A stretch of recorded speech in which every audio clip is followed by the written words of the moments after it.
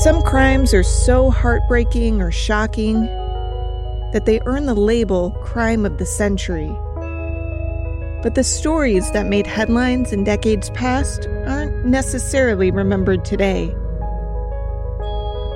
I'm Amber Hunt, a journalist and author, and in each episode of this show, I'll examine a case that's maybe lesser known today, but was huge when it happened.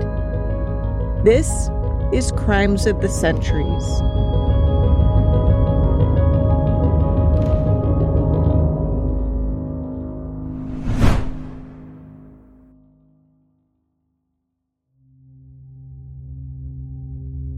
The man spotted wandering the horizon was haggard, no question. His feet were bare, his coal-black hair and beard were wild and long. That much everyone agreed on. But how he behaved? Well, it seemed that was open to interpretation. Some said he had a crazy look in his eye, the kind of wild-eyed stare that people saw too often in the Wild West in the 1880s, the kind of look that served almost as a warning. I have seen and done things you can't imagine. But others said he looked peaceful and plump, or at least well-fed, which was noteworthy considering the story he told about the adventure that ended with him arriving to the camp alone and shoeless. The short version of his tale went like this.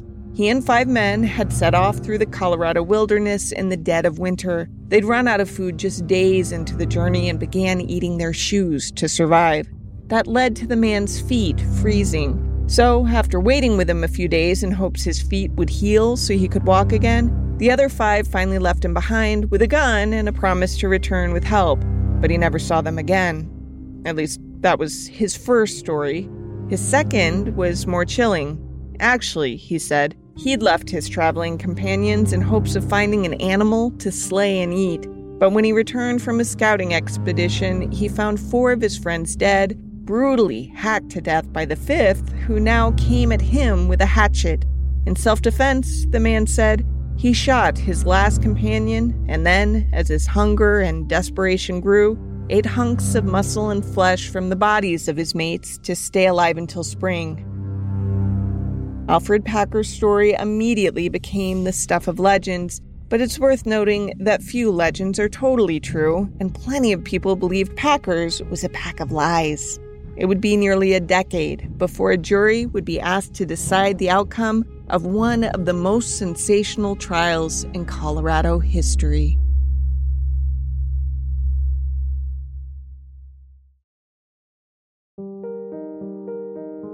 If you trust the tattoo Alfred Packer had emblazoned on his arm, his name was Alferd, A-L-F-E-R-D, not the more traditional Alfred.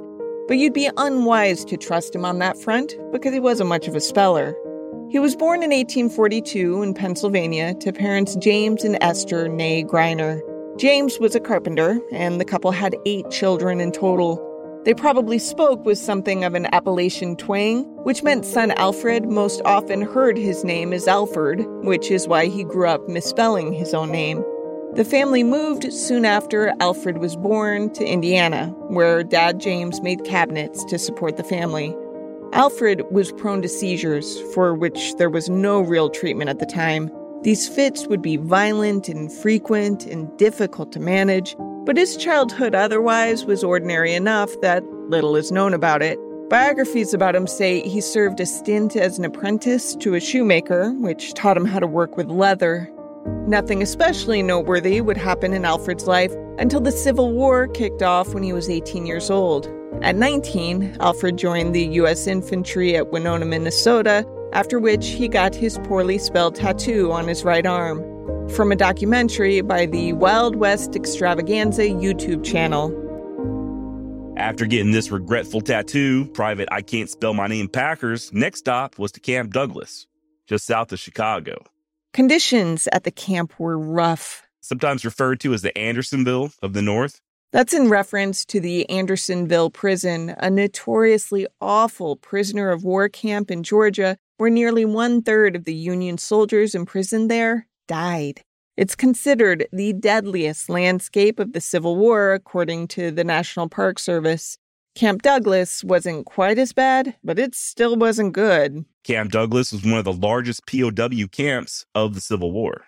It's also where Alfred would contract typhoid fever, which of course is spread by eating or drinking food and or water contaminated with the feces of an infected person. This tells you all you need to know about the conditions there at Camp Douglas, right? Now, I don't know for sure that Packer got typhoid fever at Camp Douglas because that claim came from Packer himself, and we have an unreliable narrator here. This is a guy who would spend much of his life claiming to be related to Asa Packer, a businessman known as one of Pennsylvania's most prominent citizens. Asa Packer founded Lehigh University.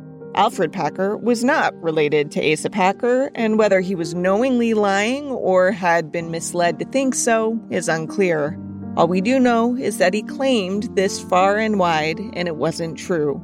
What is true is that whether Alfred contracted typhoid fever there or not, Camp Douglas was infamous for its squalid conditions. Author Harold Schechter wrote that the prison's Confederate inmates came to call it 80 acres of hell. Regardless, Packer didn't stay there, or in the military in general, for very long because of his uncontrolled seizures. They would, by all accounts, knock him on his ass and leave him groggy for sometimes days afterward.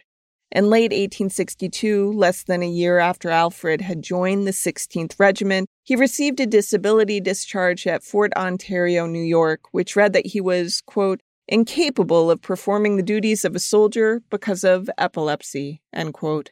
On the form, there was a spot in which a doctor could indicate how many days the soldier had been unfit for duty. In that space, the examining physician wrote, all the time. Packer didn't want to go, evidently, and kept hopscotching the landscape to enlist in other companies. A scheme much easier back in the days before widespread telephones, much less global internet. Unfortunately for him, though, his epilepsy followed, as did some not great behavior, according to surviving documents. In November 1863, Packer's pay was docked $2.50 for, quote, plundering citizens of Nashville. Finally, in April of 1864, after being laid up for 2 solid months with seizures, Packer was discharged once again. The paperwork stated that he'd sometimes have more than one seizure in a day. After his military stint, Packer went west in hopes of finding gold. He landed in Colorado, where he sought the shiny stuff near Breckenridge, a town that to this day still hosts mine tours and gold panning events.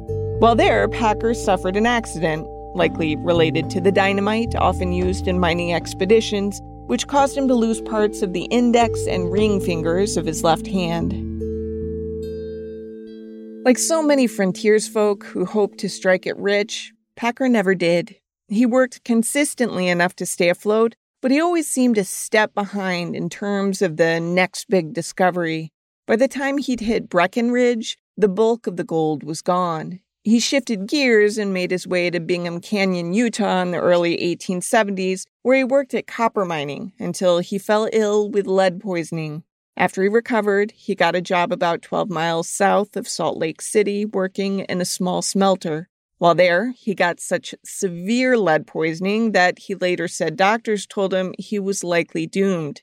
But he fought that back and again recovered, after which he set his sights on the San Juan Mountains of Colorado. The prize in those mountains wasn't gold or copper, but silver. Packer was still in Bingham Canyon when newspaper stories began touting the San Juan Mountains as the next big thing. Packer met a man named Bob McGrew who was thinking of making a go of it, and he made a good enough impression on McGrew to convince the Oregonian to let him join.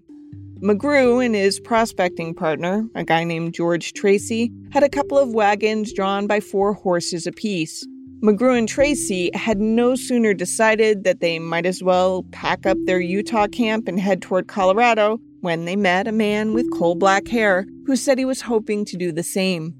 Packer told them he didn't have much money, which was a problem. It not only wasn't free to pack up and move, but mining companies had what were called grub stakes. Basically, in order to be okayed to dig for ore, newcomers had to pay an entry fee. That meant Packer had to scrounge up $50, which is the equivalent of about $1,200 in today's money. But Packer promised McGrew he was good for it. Not only that, he said, but he'd work for it along the way. See, Packer told him he'd lived and worked for years in Colorado, so he'd be a fantastic guide to have on hand. Spoiler alert. Truth was, Alfred Packer couldn't guide himself out of a damn paper sack, much less a vast wilderness. But McGrew didn't know that. He believed slick-talking Packer and said that not only could Packer tag along, but McGrew would pay Packer's grub stake in exchange for his navigational expertise. What could possibly go wrong?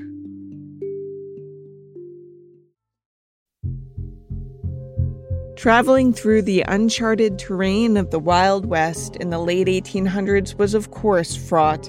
Tons went wrong all the time, even for the most prepared people. Stories ran rampant about frontiersmen getting turned around and lost or hit by sudden snowstorms.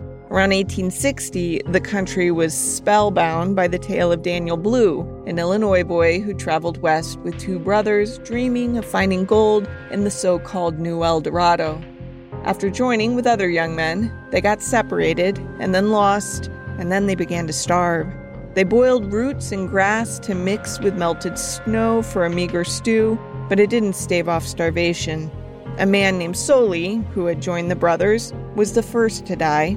The brothers resisted for 3 days before eating him. Next, Brother Alexander died, then Brother Charles. Daniel was the only one to survive. He had eaten from the corpses of his two brothers to do so. Though he physically recovered after Arapaho men found him and nursed him back to health, he was never the same again. The McGrew expedition that Packer had joined risked the same fate, in part because Packer had padded his resume. He assured the crew of 21 men that he knew the land well, which gave them a false sense of confidence as they packed their provisions. The truth is, Packer had no clue about that terrain, and as a result, the men packed too lightly. Packer's ignorance became quickly clear. Not only that, but McGrew had judged him as a hearty, healthy man. But within a few days, Packer had his first of many seizures. Then Packer let slip that he had spent some time in a Utah jail, supposedly for frequenting sex workers. Plus, it sounds like he was just an unpleasant person to boot. In a letter written decades later, one of the men on the expedition, a guy named Preston Nutter, described Packer as sulky and obstinate. Wild West extravaganza again. He complained a lot and about everything and was just basically unwilling to pull his own weight. A quote-unquote whining fraud is how one of the men of the expedition would later remember Packer. Nutter said Packer would argue over anything, and he'd do it in this grating, high-pitched voice that wore on everyone's nerves.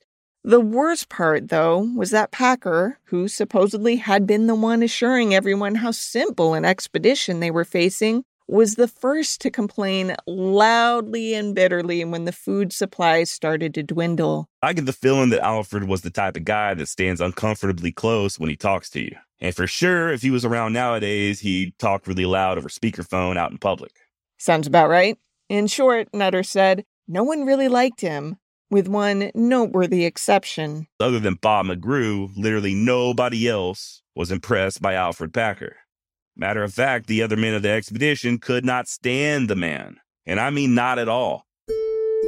Apparently, McGrew felt bad for Packer because of his health issues. He witnessed one of the first seizures, during which Packer literally fell into the campfire.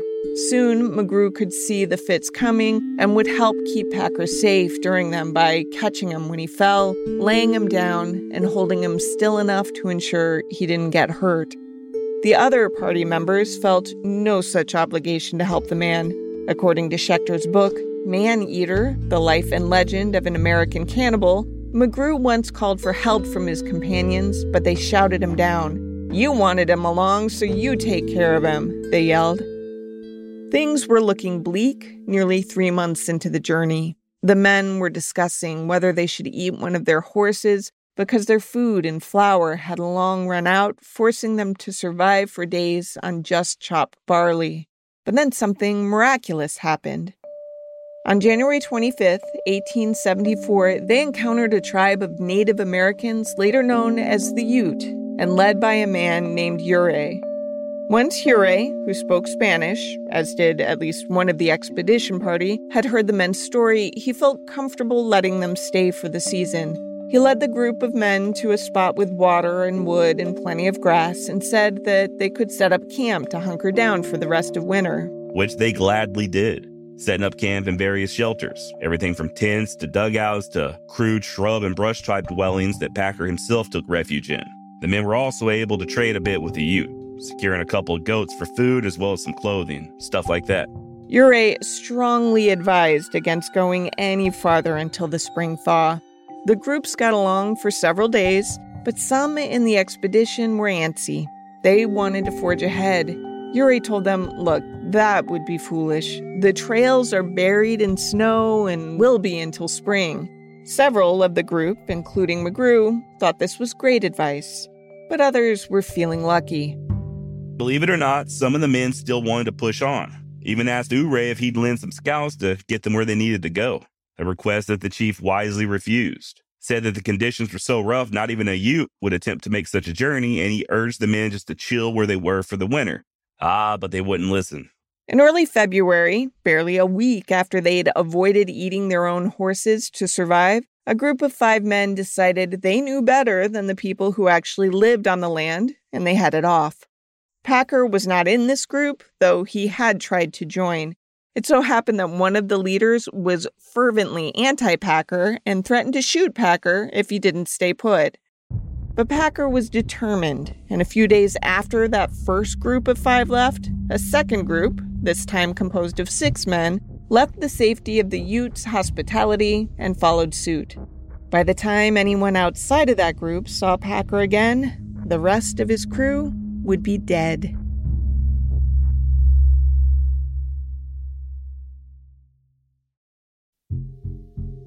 The McGrew crew, who had arrived on Ute land in February 1874, had split into 3 factions. One group, about half the men, decided to follow Ure's advice and stay put for the winter.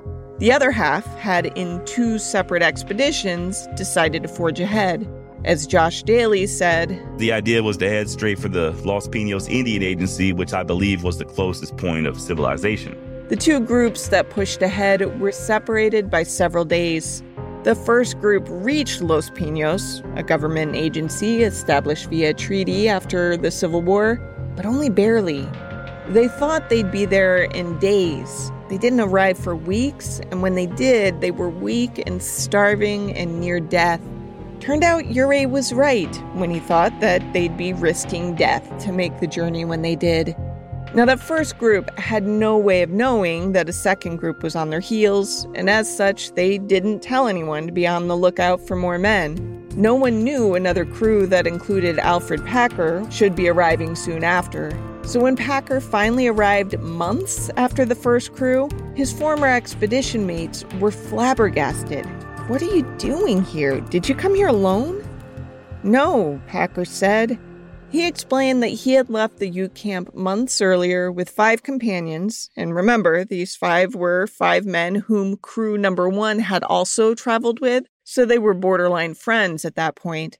Packer said he had brought with him George Noon, a teenager, Israel Swan, an older man rumored to be carrying thousands in cash, James Humphrey, Frank Miller, a butcher from Germany, and a stout, hot-tempered man named Shannon Wilson Bell. They went by foot because the snow was too deep for their horses.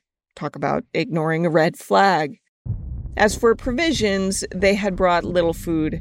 Packer estimated they'd left with enough food for a week for a single man. Beyond that, they had 2 rifles, 1 pistol, a hatchet, a couple of knives, and a handful of matches.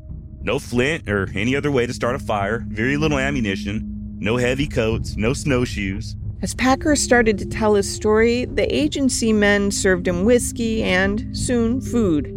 Whether he seemed famished or not at this point is up for debate, as I said in the intro. It depends whose version of the tale you believe. But what makes this story especially hard to tell is that Packer's own versions kept changing. He initially claimed that he got afflicted with snow blindness, at which time the rest of the men abandoned him, leaving him with just a Winchester rifle. As such, he had to make it out of the wilderness alone, living mostly on rosebuds he found along the way. The men of the agency found the rosebuds claim especially strange, seeing as how Alfred did not appear all that starved. He looked like a wild man who had just emerged from the mountains, sure, but he wasn't skin and bones. That was version number 1. But remember, some of the people hearing this tale knew the men he had described and straight up didn't believe this version at all. For starters, small things didn't add up. For example, Packer at first said his travel buddies only left him with a rifle, yet one of the earlier crewmates noticed he had a skinning knife that had belonged to the missing butcher. Packer said the butcher, a man named Miller, had jammed the knife into a tree and left it, which just didn't ring true to anyone who knew the guy. Miller was a butcher by trade. Why would he abandon the knife he always kept on him? Packer was raising eyebrows, but at this point, the doubts were more rumblings than accusations. Packer told people he was broke, and the agency's justice agreed to buy his rifle for $10 just to help him out. Packer took that money and left the agency for the nearby town of Saguache, Colorado, supposedly en route to Pennsylvania. In this new town, he again told his tale of woe, but it struck people that he didn't seem as down on his luck as his harrowing story suggested. A saloon owner said he dropped $100 in his place alone. Packer even lost nearly $40 during a single card game, which on its own is 4 times what he got for selling that gun that he had claimed was his only thing of value in all the world.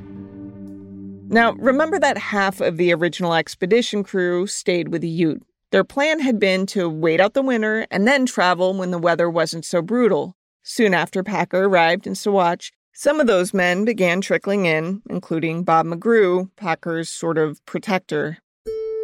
The timing of the arrival was sort of like in the movie Home Alone, when the mom insists on going ahead to try and reach Kevin, flying standby and trucking with some random polka band. And then in the end, it was kind of pointless because she arrived just minutes ahead of the rest of the family. The ones who'd been patient showed up in Saguache just days after the antsy ones. When they heard the story Packer had been telling, plus the saloon owner's tale of a wild spending spree in town, they were like, oh, hell no, this does not sound right. A man named General Charles Adams, who oversaw the nearby Indian agency, decided it was time to sort things out from a YouTube history channel called Bad Things in History. Adams convened a council to discuss how to resolve the situation. Before they could start the meeting, 2 Ute tribesmen came into the building. They were holding pieces of dried human flesh. The tribesmen came upon it while hunting. Alfred started to cry. Okay, he said. I had lied before. My travel mates didn't just leave me in the woods. Packer started begging for mercy and began his confession ominously, saying, quote, it would not be the first time that people had been obliged to eat each other when they were hungry. He said the men ran out of food within days, growing so hungry that they cooked their own moccasins. As their hunger grew, he said, expedition mate Shannon Bell teetered closer and closer to madness. The oldest member of the crew died of exposure, and while the surviving 5 tried to resist, they couldn't find any wild animals to slay, so they ate them. The survivors forged ahead until the next one died, and then the next. One by one, they succumbed, and one by one, those left ate the fallen. Until finally, it was just Bell and Packer. Bell had been unstable for weeks by now, and though they had agreed not to eat each other, one night, Bell attacked and Packer retaliated. He killed Bell in self-defense, he said, and ate Bell's remains only because he had to. Stories like these weren't uncommon, but Packer didn't have a huge fan club, so some were suspicious. They figured they could verify his tale by simply finding the closest scene he had described, the one where Bell had been killed in self-defense. If they found things the way Packer had described, it would serve as corroboration to his tale. A search party was arranged. They were to head to the area where Packer claimed he and Bell camped out for a few days, a big lake some 50 or so miles from Los Pinos, and Alfred would be forced to guide them there. Things didn't go so smoothly, though. You had a few members of the original expedition, including Nutter, who hated Packer. You had a few Ute scouts and the agency constable, a guy named Lauder. A few days into the journey, Lauder noticed that Alfred had that old skinning knife that he took from Miller concealed on his person. Louder demanded that he hand it over, and Packer sort of snapped and came rushing at the constable, blade in hand. This attack was easily thwarted, and Packer was both disarmed and subdued. As much as some in the party would have happily strung Packer up at this point, the cooler heads of the search party prevailed. Packer instead was escorted back to Saguache and put in a jail cell while the rest continued scouring the land for the scene of Bell's demise. Eventually, they did indeed find such a scene, but it didn't match Packer's tale at all. Instead, they found the bodies of all 5 men in the same location. At least 4 had been hacked in the skull. All appeared partially eaten, their flesh and muscle removed by a knife. They could tell this by cut marks they could see on the bones. One of the corpses was missing his head. The group buried the men in a way they felt more proper, and then rushed back to town to confront Packer with their findings. But they were met with a shock. Packer had been set free, or he broke free. It's not totally clear how it happened. Some believe he found sympathy with the men guarding his cell, and they let him go. Others claim he broke himself out. Either way, he was in the wind. To people who had already come to doubt Alfred Packer's explanation as to what happened to his 5 travel companions in the winter of 1874, his escape from jail further proved that he was an evil jackass.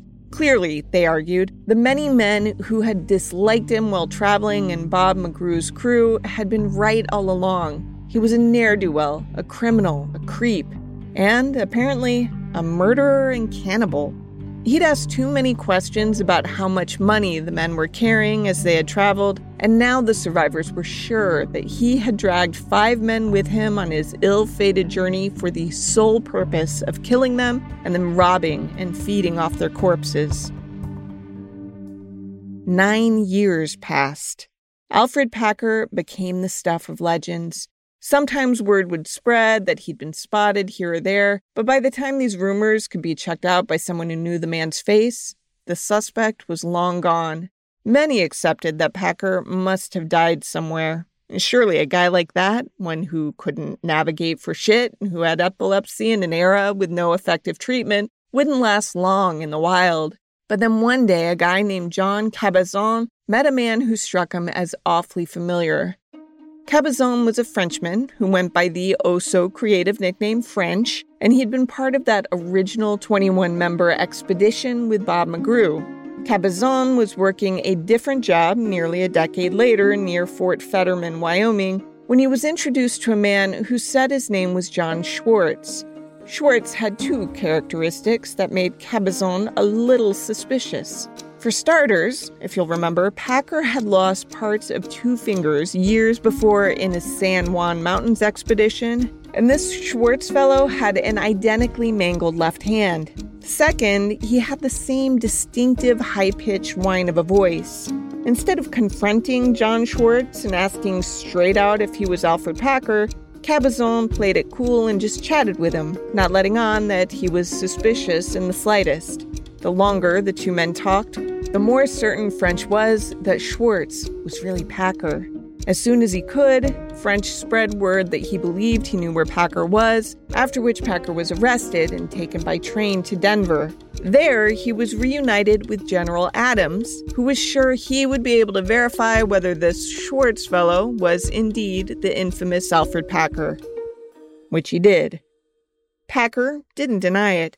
Instead, he offered version number 3 of what had happened those many years earlier in the wilderness. Once again, he explained how bad off he and the men were, snowed in and living off of rosebuds, how they had to eat their boots, told how some of the men were so hungry they were crying out in pain. Finally, Packer took the rifle and he went to go look for help. When he came back, he said, he found Bell cooking over the campfire. Bell had a wild look in his eyes and rushed him, which was a bad idea since Packer had the only available gun. He fired, killing Bell, and then hatcheted his head for good measure. But then he got concerned. Where were the others? Why had no one come to help him? It had been dark when he arrived and tough to get his bearings, but now that things were calming, he could see the bodies. Packer then noticed what Bell had been cooking in the campfire. It was meat from one of the slain men's legs. Packer tried to eat it, but became violently ill, so he stopped. But after a few days, his will gave out. Each day that followed, Packer said that he tried to get away, to leave camp, but each day he would end up returning and dining on human flesh yet again. There was $70 he collected among the dead men, which he pocketed with his own $20. Eventually, the weather broke, and he was able to leave carrying some of the meat with him and eating as he traveled, and finally discarding what was left as soon as he got to the agency. When he was asked why this confession was so different than the earlier two, he claimed that he wasn't himself at the time, that he couldn't be held responsible for anything that he might have said. Packer was put on trial for one of the cases, a strategic move on the part of prosecutors who wanted to hold on to the option of trying him again if their first case failed, and he was found guilty of premeditated murder. He was sentenced to death. But he wouldn't hang for the crime because there had been a weird period in Colorado history in which murder convictions were precarious entirely because lawmakers had worded something wrong in one law that overturned another law. It gets a little complicated, but the gist is this. Colorado was still a territory, not a state, when its first murder statute went on the books in 1870. 5 years later, an attorney found a loophole in the statute that saved a client from being executed because the law was worded to say that someone was only eligible for the death penalty if a jury found him guilty. This clever attorney avoided that by having his client plead guilty, meaning no jury was involved, and therefore, by law, he wasn't eligible for the death penalty. That caused an uproar, especially because the crime this guy had been charged with was so awful. 4 bodies, 3 of whom were children, had been discovered brutally slain and mutilated in a Denver basement. A guy named Filomeno Galati was the culprit, and his admission spared his life, much to the dismay of townfolk. One thing hasn't changed about the legal system in all these years, though, and that's that we're all at the mercy of our lawmakers when it comes to laws, and it took 5 long years before legislators replaced the 1870 law with a new law in 1881. But they wrote that one wrong too, failing to include verbiage to allow crimes occurring between 1870 and 1881 to still be tried under the old law, meaning there essentially was no law against murder in the 11-year window. As such, the Supreme Court reversed Packer's conviction of premeditated murder. He instead would have to be tried for manslaughter because that law hadn't been written so stupidly. So death was off the table when Packer was retried in August 1886. This time, he was tried on all 5 of his comrades' deaths at once, found guilty of voluntary manslaughter, and sentenced to the maximum available, which was 8 years per victim, to be served consecutively. Because Packer was already in his 40s, this was essentially a life term without technically being one. Years passed, and public sentiment shifted. A young Colorado journalist born Lionel Ross Campbell, but who went by the pen name Polly Pry, had made waves by breaking a big story about the U.S. planning to build a canal in Panama. The story made her one of the most well-known newspaper women in the country, though her real interest was in exposing social injustices. As such, while working for the Denver Post, Pry interviewed the infamous cannibal Packer behind bars at the turn of the century and began, with her newspaper's backing, a crusade to set him free. Pry wrote story after story insisting that Packer had been forced to do what he'd done to survive, that he'd only killed Bell, and that Bell had killed the other victims. Packer's descent into cannibalism, Polly argued, was one of desperation for which he should not be punished, or at the very least, for which he'd been punished enough. Pry's stories didn't succeed in getting Packer a pardon, as she'd hoped, but they did help get him paroled. Alfred Packer was finally paroled from prison on February 8, 1901, at 59 years of age. The governor of Colorado actually signed the parole on his last day in office as his last official act as governor. The original crime had been committed nearly 3 decades prior.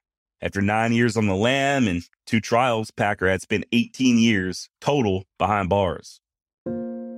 Part of the thinking in paroling Packer was that his health was failing.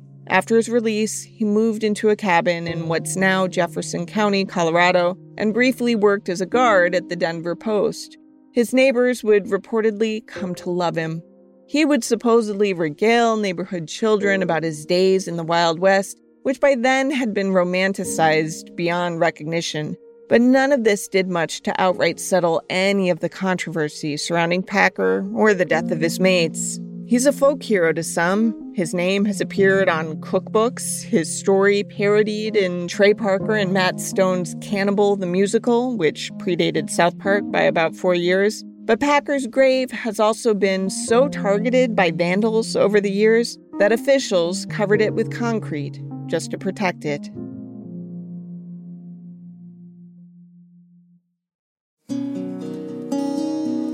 To research this case, I read Harold Schechter's book, Man-Eater, The Life and Legend of an American Cannibal, read Packer's confessions and a chunk of his case file, read contemporary news coverage, and really enjoyed Wild West Extravaganza by Josh Daly, who okayed me using bits of his take on the case to help tell this story.